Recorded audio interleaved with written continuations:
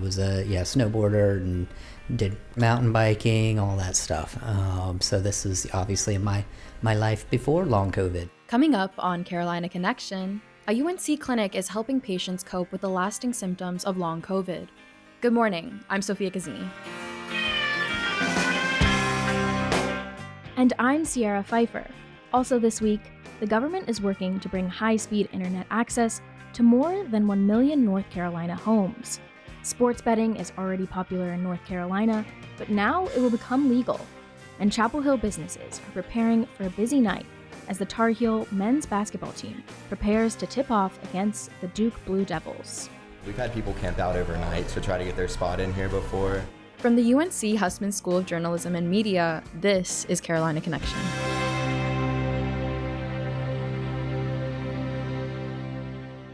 Thanks for joining us, and welcome to our first program of the spring 2024 semester.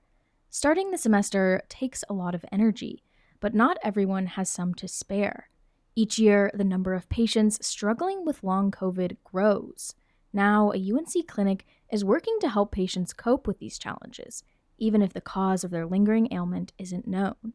Carolina Connection's Henry Taylor visited the clinic to see how they're helping their patients. I only got to ride this thing maybe 5 or 6 times before I got sick. Jeremy Wright's mountain bike sits right inside the door of his Carborough apartment, but he's hardly been able to enjoy it. It's a shame because I was like really getting into it, and then it sat in storage like my snowboards for too long. Wright says he was 33 when he contracted COVID-19. Now he is 37 and he still has symptoms.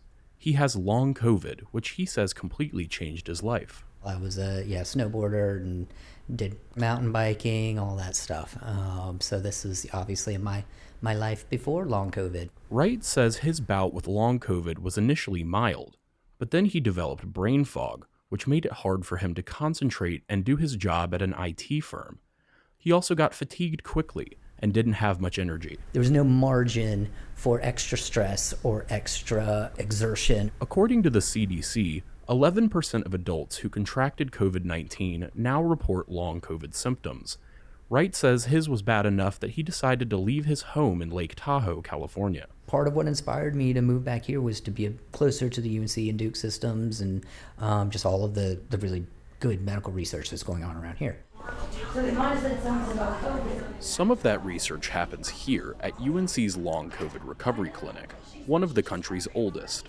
It was started a year into the pandemic and has seen more than 2,300 patients. Nursing coordinator Allison Judge says each patient works with a team of doctors and therapists. They will come and stay probably about 4 hours. Each one spends about 30 minutes with them, does pretty much a head-to-toe assessment. Afterwards, we have a big roundtable discussion and talk about what type of therapy should they have, what type of therapy should they have first. But treatment here goes beyond medication or conventional physical therapy. People with long COVID often have trouble staying alert and concentrating the way they used to. So therapists here sometimes retrain them to do everyday tasks. So here you can just drive along, you got your gas and your brake pedals, steering. Occupational therapist Marie Curtis says this driving simulator can help people with what she calls that woozy feeling that's characteristic of long COVID. When you think about operating a car, it takes cognitive energy, so thinking about dividing your attention, keeping up with your speed, keeping up with the directions. So it's kind of bringing in all those different components and helping them practice in a safe environment.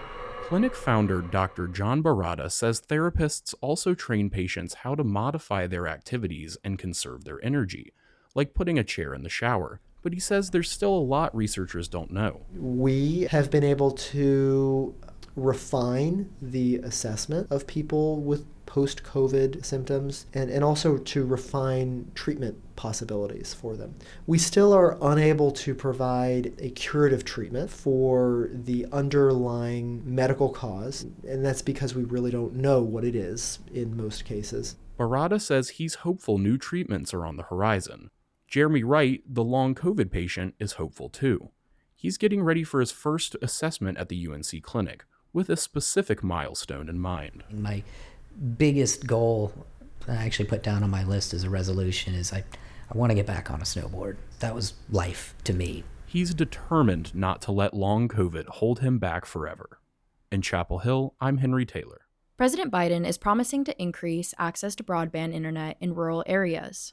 During a Raleigh speech last month, the president touted his American Rescue Plan, which included more than $25 billion to invest in affordable, high-speed internet all across America.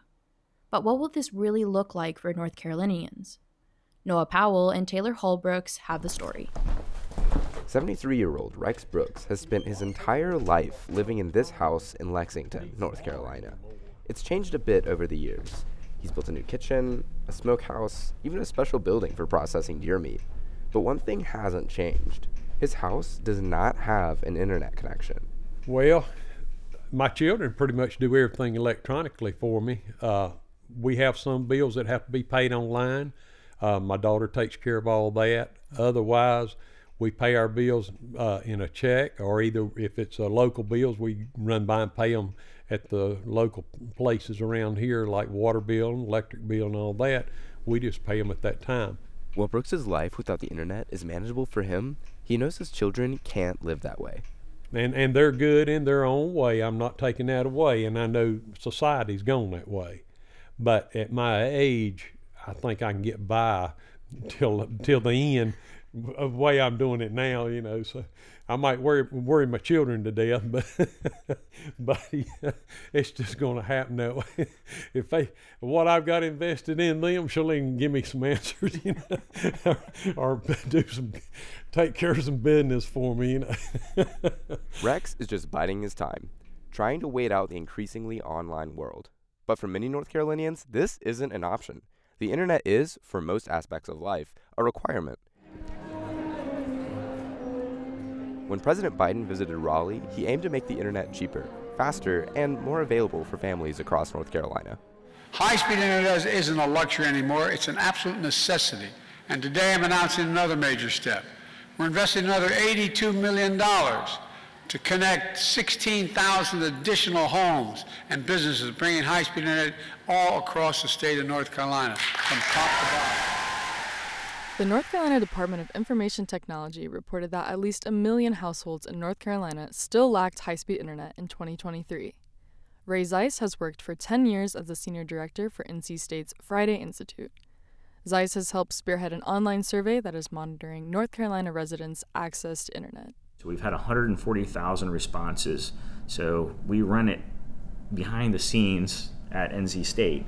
This map allows state officials to put funding into action and pinpoint areas that still do not have internet. It's a real joy to see that eventually here this year the money will really start rolling out, and we'll start to see real change and real holes being dug and fiber put in and life-changing access happening to some people that never thought they would see, gigabit internet at their house. Zeiss work is prioritizing state taxpayer dollars and working to close the digital divide. NC Broadband's Affordable Connectivity Program has helped over 22 million Americans save $30 to $75 per month on their internet bills. I got a tractor there and another one behind it there, and I got this truck here. I pull my trailers. Back in Lexington, it doesn't seem that much will change for Brooks. When you're younger, you have to go that way. It came out, it's been out for years, but it's really came on the scene in the last 15 to 20 years, really strong and everything. Had I been younger when it came out, I'd be right there and probably fall in the same category as the rest of them. The expansion of broadband across North Carolina is helping to ensure that for younger generations to come, internet access won't even be a second thought. In Raleigh, I'm Noah Powell. And I'm Taylor Holbrooks. Sports betting will become legal in North Carolina next month, but it was already popular among college students as apps and websites have made it easier to participate in. A survey from the NCAA reported that the majority of college students bet on sports, 58% overall, and 67% of those living on campus. So I'm not going to use Prize Picks as most people probably would, but right now I'm on Fliff. It's another really good one that we can use in our current state. That was Trayson Matthews, a junior at UNC. He was on his phone looking at Fliff, a sports betting app he recently switched to. Prize Picks actually has the ability to where you can switch it from your money. See this little like dollar sign in the corner? If you switch it, you can go to coins, and they give you like coins to like do fake bets. So for example, this is where you get into like addiction stuff. There's countermeasures. Matthew says that he's been sports betting for several years now, mainly on professional basketball and football, but he said he also dabbles in other sports like badminton and cricket. Matthews says that the majority of his friends bet on sports, and some of them do it daily. If you're a teenage or adolescent young man in college right now, you probably placed a sports bet. You're watching games anyway with your friends and just talking and probably having a few beers anyway. So somebody's been like, yo, this is my Prize Picks line, and what's Prize Picks? And it's like, you don't know what Prize Picks is? It's kind of how it goes. From DraftKings to FanDuel, sports betting apps are pervasive in college communities. On campuses in states where betting is legal, like Michigan State, apps are advertised during collegiate sporting events. UNC sophomore Satchel Walton did a project on sports betting legalization and its potential ramifications a year ago. He said he has gambled on horse races before for fun, putting down $25, but he says legalizing sports betting allows for advertising that feels predatory. I think it becomes a really serious problem when you expand that and say you're now allowed to bet alone in your basement at 1 a.m. and wager however much money you want 24/7, and we're going to advertise to you constantly on the TV and say use all manner of manipulative tactics to try to get you to join and to never leave. College students were not the only ones excited about the legalization of sports betting in North Carolina. Buddy Bengal, who is the owner of the Morehead City Marlins baseball team, a collegiate team playing in the Coastal Plain League, also said it would be beneficial. It certainly creates opportunities. I think it can help ease a tax burden on both income tax in North Carolina as well as other things, because, when you're creating legislation, you have to look at it as saying either we're going to raise taxes or we have to find ways to generate revenue. This is another way to generate revenue in North Carolina from what I hate to say people are already doing anyway. Bingle said sports betting will help North Carolina compete with other states that have legalized sports betting, like Virginia. But Walton said North Carolina, unlike states like New York, which have a 51% tax rate, plan to keep their taxation rate relatively low. There are people who promise, if you just legalize online sports betting, riches will be raining down on the state, right? And to some extent, yeah, a little bit of that revenue is going to go to the state, but it varies widely. Walton said that the privilege tax rate, which will be 14%, is too low, especially if the goal is deterrence, similar to alcohol and tobacco taxes. He said it doesn't deter the companies, let alone gamblers, who could end up being more susceptible to addiction. Walton said that the combination of increased online accessibility and the gamified design of the apps put youth at a higher risk for addiction. Walton said he worries about the normalization of this sort of activity. I pulled up this tweet from one of my friends from high school I saw about a month ago that really disturbed me. He said, somebody's going to have to get me off DraftKings before I go broke. And then one of those sobbing, crying emojis. I said, oh no, that's terrible. I mean, what have we done? Why have we thought this is a good policy idea? Matthews, who supports the legalization of sports betting, says he understands those who express concern about how it will impact young people, but he emphasizes that gambling is just one of many risky activities that college students are exposed to. I think that there are a lot of vices present in college that one could argue are worse than sports betting. And I can understand the developing brains argument, but at the same time, like this young boy is learning to become a man. He will have to learn to manage money the hard way or the easy way. Like, as soon as he gets his degree and gets a real job, if he has any type of vice he spends too much money on, he'll lose his house, he'll lose his job, yada, yada. So I think that it can teach you a cool lesson. The State Lottery Commission has announced that sports betting in North Carolina will be legal as of March 11th, one day before the ACC's men's basketball tournament. Coming up on Carolina Connection, a famous journalist visits UNC, and a Hillsborough gallery hosts Black artists. Not completing high school is more of a social thing than it was an academic thing. I came out in the 11th grade. Nobody was embracing you. The kids were cruel. It was very difficult to be gay. Even though all these years have passed, I still had that longing to have my diploma. The hard part was determining that I was going to do it, but I definitely didn't do it alone. At age 30, with the help of her mentor, Carissa finished her high school diploma. I have a mentor, Maria. She convinced me to continue my education and to finish what I started to get my diploma. Just never judges. She's a true role model. If you're even considering getting your high school diploma, go get it. You can do it. No one gets a diploma alone.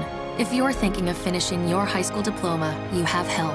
Find free adult education classes near you at finishyourdiploma.org. That's finishyourdiploma.org. Brought to you by the Dollar General Literacy Foundation and the Ad Council. I came to get down, so get out your seat and jump around. Jump around. Jump around. Jump around. Jump up and get down. Jump, jump, jump. Everybody jump, jump, jump, jump. You're listening to Carolina Connection, UNC's student-produced newscast. I'm Sophia Cazzini. And I'm Sierra Pfeiffer. When you hear or see the news on the radio, TV, or on your phone, it can be difficult to tell what's most important to know. Journalism has been changing rapidly over the last couple decades, and people's faith in it has changed as well. Tuesday, the former executive editor of The Washington Post, Marty Baron, came to UNC to talk about perilous times in journalism. Hamsini Sivakumar has the story. Marty Baron's talk on Tuesday was due to the release of his new book, Collision of Power. It is about his work at The Washington Post during the Trump presidency. He was also famously the executive editor of the Boston Globe when they broke the Boston Church child sex abuse scandal. He is portrayed in the 2015 movie Spotlight. Baron talked as part of the lecture series named for journalist Frank A. Daniels, Jr. Thank you, everybody. Really, thank you for having me here at UNC Chapel Hill. Baron discussed objectivity in journalism, the future of the industry, and the standards of journalists. The journalism industry has been struggling. The Los Angeles Times, Time Magazine, National Geographic, and The Washington Post have recently made job cuts. However, he stressed the importance of journalists. We need communities to know what's happening in their happenings so that they can participate in those events. We need people to know what's happening at the state level. We need people to know what's happening at the federal level as well, in order for them to be active, engaged citizens, and journalism is a central part of that. He said what set journalists apart in the new age of social media was their ability to fact check. I think the thing that has to differentiate us is verification. Our true loyalty is to the facts and not to some preconception of ours or pre-existing opinion of ours. Baron said that he understands people's struggles with job cuts. However, he spoke hopefully about where journalism is going. So I think people should not look at the problems only. They should look at the problems, but also seek out the opportunities. Baron says these opportunities include contemporary ways to tell stories, including through new nonprofit and commercial news outlets that have found success. David Warnoff is the publisher of the Pilot newspaper in Moore County, and Frank Daniels Jr.'s nephew.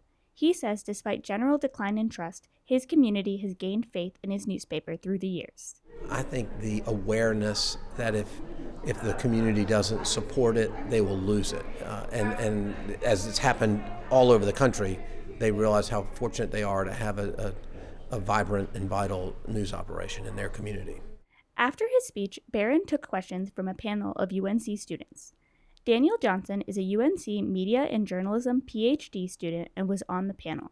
Even though Baron's talk discussed the dangers of being a journalist to both people's lives and reputations, which he said he has faced before, Johnson said the talk was encouraging for young people. He talked about death threats, but he also talked about the impacts his stories that he worked on had. In the end, Johnson believes that despite the risks, it's worth it. It's worth it to help improve and sustain our democracy. The future of journalism may be unknown, but some of those who attended the talk are optimistic. In Chapel Hill, I'm Hamsini Sivakumar. The Eno Arts Mill Gallery in Hillsborough has a new art exhibition, and the theme is Black Futurism. The show provides a safe space for 30 local Black artists. Carolina Connection's Jessica Simmons gives us a preview. In preparation of opening night of Black Futurism, the Eno Arts Mill Gallery in Hillsborough received over 100 canvases covered in acrylic, spray, and oil paints. The pieces waited on the table to be hammered, taped, and mounted on the wall for the Black Futurism art exhibition. Black Futurism serves as a themed art exhibition, creating a supportive atmosphere for 30 Black artists from the local community. It's curated by Eflin artist T.J. Mundy, the 2023 BIPOC Artists in Residence of the Orange County Arts Commission and the Orange County Arts Alliance. This is Mundy's first curated show. Mundy, who uses they-them pronouns, says the term Black Futurism sprouts from their roots and the Afrofuturism genre. But Mundy says the term Black resonates with them more. I wanted to kind of create Black futurism as a nod to African futurism and Afrofuturism as a genre, but tie it more to the Black experience in America and the area that we're in now. Afrofuturism is a cultural and artistic movement that looks at African and African diasporic experiences with fiction and futuristic themes. Even though the gallery opens at noon, Mundy has been at the gallery since 9 a.m., 2 days before opening night, installing art. With various experiences and mediums, together, the artists will show their work with their own interpretation of Black futurism. Because this exhibit is a group show, the Orange County Arts Commission projected approximately 300 people to mingle, dine, and enjoy the show, opposed to 100 people who attend the solo exhibitions. Tiffany Wilson is a Raleigh pop artist who has been showcased many times.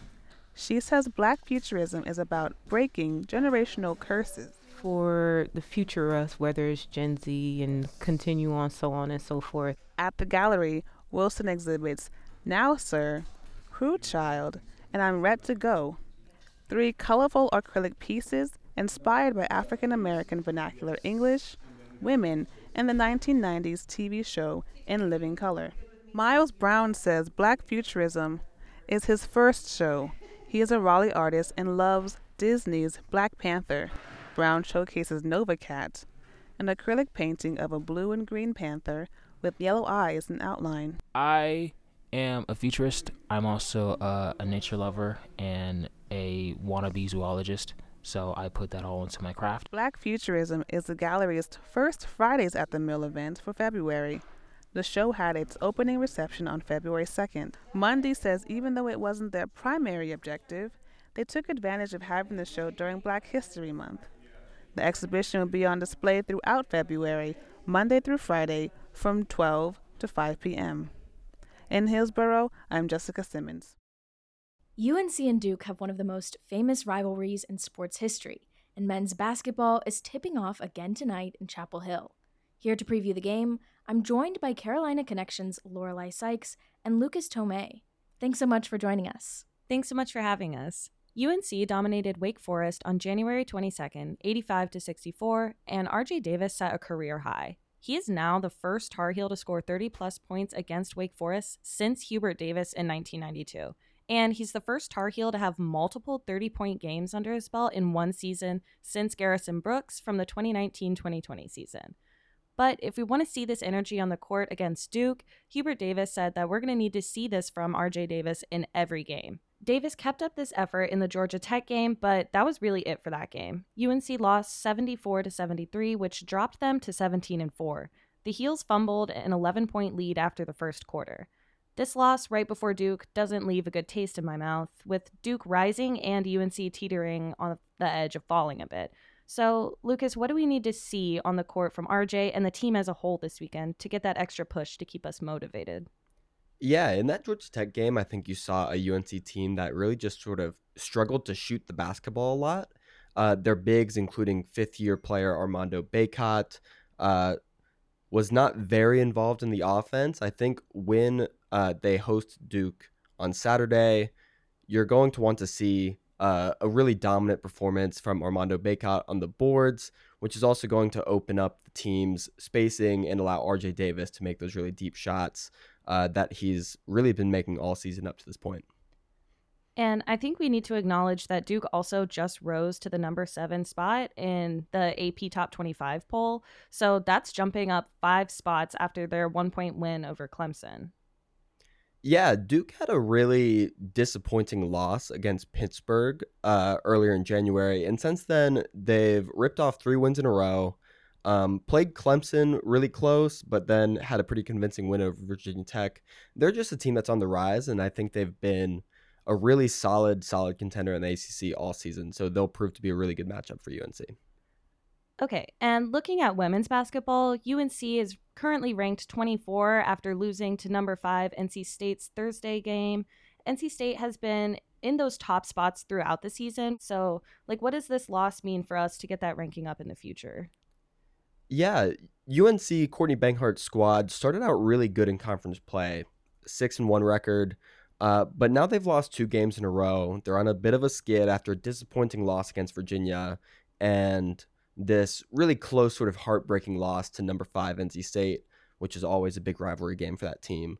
Courtney Banghardt has made it clear going to the season that her roster, full of veterans, is looking to sort of make it over the hump come March and really compete for a national title, an ACC title. So you're really going to need to see this team pick it up offensively down the stretch. And it really doesn't get any easier for this team. They're playing Virginia Tech coming up on Sunday, which has some of the best players in the ACC, and then another rivalry game at Duke in Durham. So you're really just going to have to see this team step up to the challenge and pull out some gritty wins. That was Carolina Connection's Lorelei Sykes and Lucas Tomei. Thanks again for coming in today. And on this most anticipated day for Tar Heel basketball fans, Franklin Street businesses are expecting a boom. Helen Wickett visits some of them as they prepare. It's the calm before the storm in Chapel Hill as Tar Heel fans get ready for the big game tonight.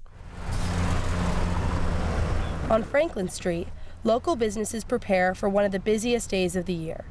Assistant General Manager at Top of the Hill, Jeff Wardwell, is looking forward to the excitement of the evening. It's very exciting. The energy is super high. I mean, everyone just goes crazy for this weekend. So crazy, in fact, that it tends to get pretty loud. When the game is happening, anytime UNC scores, it is deafening in-house. It used to be worse, but we replaced our ceiling tiles with acoustic dampening tiles just to kind of reduce the noise a little bit. But I definitely bring earplugs for that shift. Wardwell and the rest of the Top of the Hill staff are prepared for the chaos of the day. We had some basketball games this season already, so the newer staff has seen what home games look like, but this one we kind of kick it up a notch. We put maximum staff on. We have everybody on deck just to handle the maximum crowds that come in. After years of having customers line up outside overnight for a table, Top of the Hill recently switched to an online reservation system. I opened it up at noon, and by 12:01, they were all sold out. Over at Sup Dogs, another hotspot for watching the game, floor manager Barry Kaysen shares their process for welcoming guests. This year, we're having the student or whoever wants to come and watch the game here, line up outside the day of, to kind of reserve a spot for themselves and their party for when we start seating people. Kaysen has worked at Sup Dogs for many UNC Duke game days and has seen it all. We've had people camp out overnight to try to get their spot in here before. Restaurants aren't the only businesses on Franklin Street getting ready for the busy weekend. The Shrunken Head Boutique stocks up on UNC Duke merchandise in advance of the game. Owner Melissa Pate. We buy extra for sure. I mean, the Duke basketball game or the UNC versus Duke basketball game is like no other. So we definitely amp up everything. Beat Duke stuff sells year round, but we definitely see an increase during the actual games. The frenzy for Shrunken Head doesn't end on Saturday night. Customers often come back to the store on Sunday morning. Typically, we've seen that the day before, families come into town and they're on the street eating and just hanging out, and so they'll get stuff. And then once we win Saturday night, Sunday, everybody on the street will be so excited, and then they want to come back to get even more merchandise. These businesses and many more are ready for the big night. In Chapel Hill, I'm Helen Wickett. And that's it for this game day edition of Carolina Connection, a production of the UNC Hussman School of Journalism and Media. Our technical director is Kevin Paris. I'm Sierra Pfeiffer. And I'm Sophia Cazzini. You can hear more of our stories at carolinaconnection.org or wherever you get your podcasts. Follow us on Instagram and X at UNC Connection and on Facebook at Carolina Connection. Thanks for listening.